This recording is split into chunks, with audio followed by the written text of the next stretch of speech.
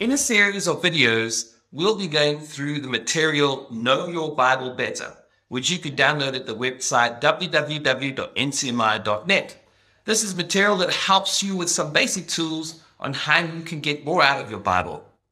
Now, in the first video, we looked at how the Bible transforms you. The Bible is a book that is not only full of information, but is a book there to transform you, to make you new. The Word of God is living and active and working in and through our lives. Now, there are many things in this world today that are looking for our attention.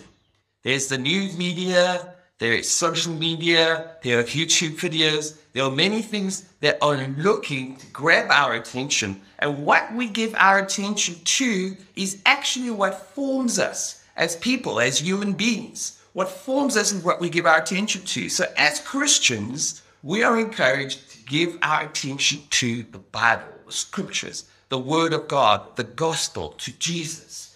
And therefore, that is one of the ways in which the Bible will transform us when we give our attention to the Bible.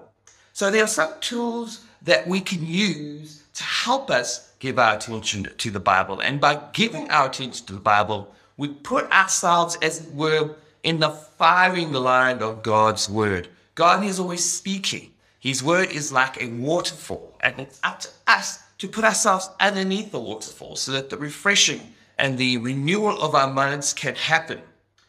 So to help us along, God has also given us teachers, which we read about in Ephesians 4 verse 11. Teachers and preachers whose job it is to study the scriptures and understand things like the context and create resources and books and things for us to use. So we don't just hear the Bible, and we don't just read the Bible.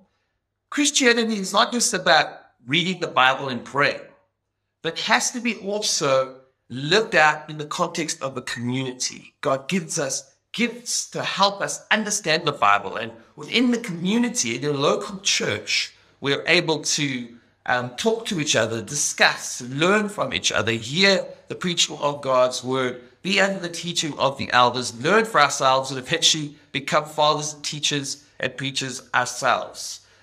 So it is up to many of these people who God has called. You see, not all of us are going to call ourselves theologians. Not all of us are called to be theologians. But all of us have a theology. Whether you like it or not, you have a theology. Even saying you don't have a theology or you don't care for theology is a kind of theology. So it is up to you to make sure that the theology you have is good. Good theology leads to life, leads to transformation, leads to a livable Christianity. Bad theology, however, leads to disaster or just never experiencing the fullness that God has for us. So God has given us teachers in the church to help us. But of course, if we just rely on teachers and preachers, we might actually garner a false theology. If they're teaching something that is false or off track, or they're emphasizing something wrongly, then we would also begin to adopt that theology, those ideas, and find our Christianity is not as full, or could even go take us down paths that are unhelpful or bad for us and for others around us. So God has given us these gifts in the church, but also makes it our responsibility to attend the scriptures for ourselves. We also all have to learn the tools, at least the basic tools, to help understand the Bible, to help understand the nuances and the cultural context the Bible is written in, the little things that will help us be able to read the Bible better and know it better and be able to get more out of it. So in this section and in the following sections videos, we will be looking at some of the tools that you can use, basic tools, easy tools that you can use to help you know your Bible better. Now, because the Bible is God's inspired and perfect revelation to mankind, we should give it the highest authority in our lives. Any writings or prophetic utterances or spiritual leading that contradicts the Bible can't possibly be from God, since it differs from God's unchanging truth. So since the Bible has the ultimate authority in our lives as Christians, it follows that we should study it and give it as much attention as we can, so we too can access the thoughts, the truths, the emotions, and even the very heart of God.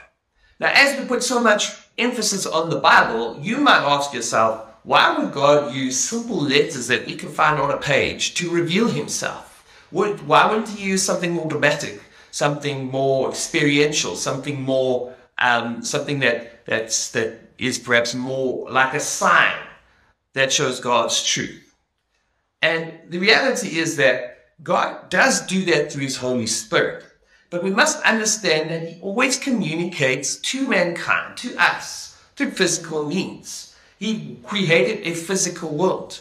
And so God uses the physical things in this world to speak to us. We even see this in Psalm 19, in verse 1 and 2, which says that the heavens declare the glory of God, and the sky above proclaims his handiwork. There's a sense in which nature itself, in the creation of God, that we can understand something of God and declares something of God and who he is. The physical, objective world, the world that is outside of the way I feel or my emotions or my perception of the world, that world reveals something to God and speaks to my emotions and changes my perceptions. And that's how the scripture works. We can see that God has created something and given us something that functions outside of us. It functions objectively. It doesn't rely on my emotions or my feelings or my cultural upbringing or my context or my perception of the world to make it true.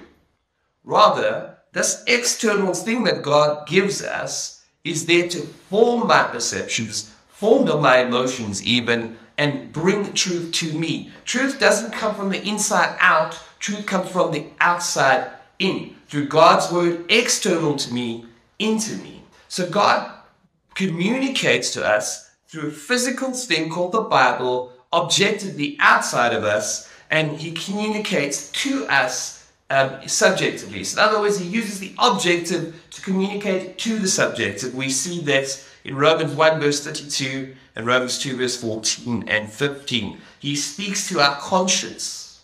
He speaks to the deepest parts of us by his Holy Spirit, and he speaks to our minds through his written word, renewing our minds, as Romans 12 verse 2 says, do not be conformed to this world, but be transformed by the renewing of your mind, that you may prove what God's will is, that which is good and acceptable and perfect.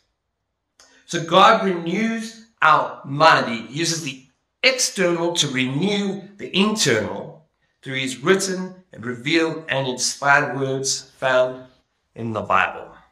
So now we understand why we should pay attention to the scriptures, or why it's important that we have some basic tools to help us understand the Bible more so it can do its work in us. And that as it does its work in us, it does its work through us into the world. So outside of us, God speaks to us. He reveals himself to us through his scriptures and his Holy Spirit that is with us, living in us, revealing these scriptures through some of the basic tools we can also use. He speaks to us, transforms us internally, and that transformation then works externally again into the world, causing us to become people of love and change in the world. So on page 11 of the book of this material, Know Your Bible Better, there's an exercise that you can follow.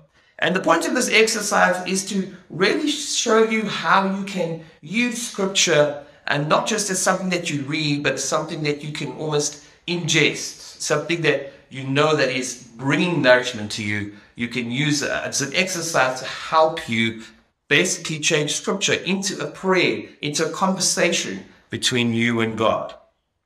So the scripture we're going to be looking at is Matthew 5, verse 1 to 11. It's Jesus' Sermon on the Mount.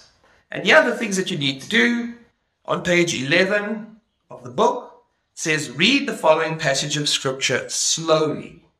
Remember that these are Jesus' words written to the crowds who came to him, but they're also written for you. And as you read the scripture, stop at each phrase. Do the following. Number 1, think deeply on what it means to you. Number 2, turn it into a prayer. So, for example, when you read Jesus say, "Blessed are the poor in spirit, for theirs is the kingdom of heaven," stop. Then ask God to help you see the kingdom, to help you want the kingdom, to give you his kingdom. Then talk to him about your fears, your doubts, and those things that excite you. So go through each line in Matthew 5, 1 to 11 and do the same. Remember that prayer is a conversation. So in this exercise, you're letting the words of Scripture not just be information, but become a conversation between you and God. Remember, we don't want information, we want transformation. So open yourself up to him as you read the Scripture and you let it form itself in you and you speak to God in the Scripture. Open yourself up to God and let you transform by his Spirit. So again, Scripture is Matthew 5, 1 to 11. Go and read that. Follow the exercise. Download the book at ncmi.net. You can find it, the exercise at page 11. And in the next video, we'll be looking at discovering the central message of the Bible.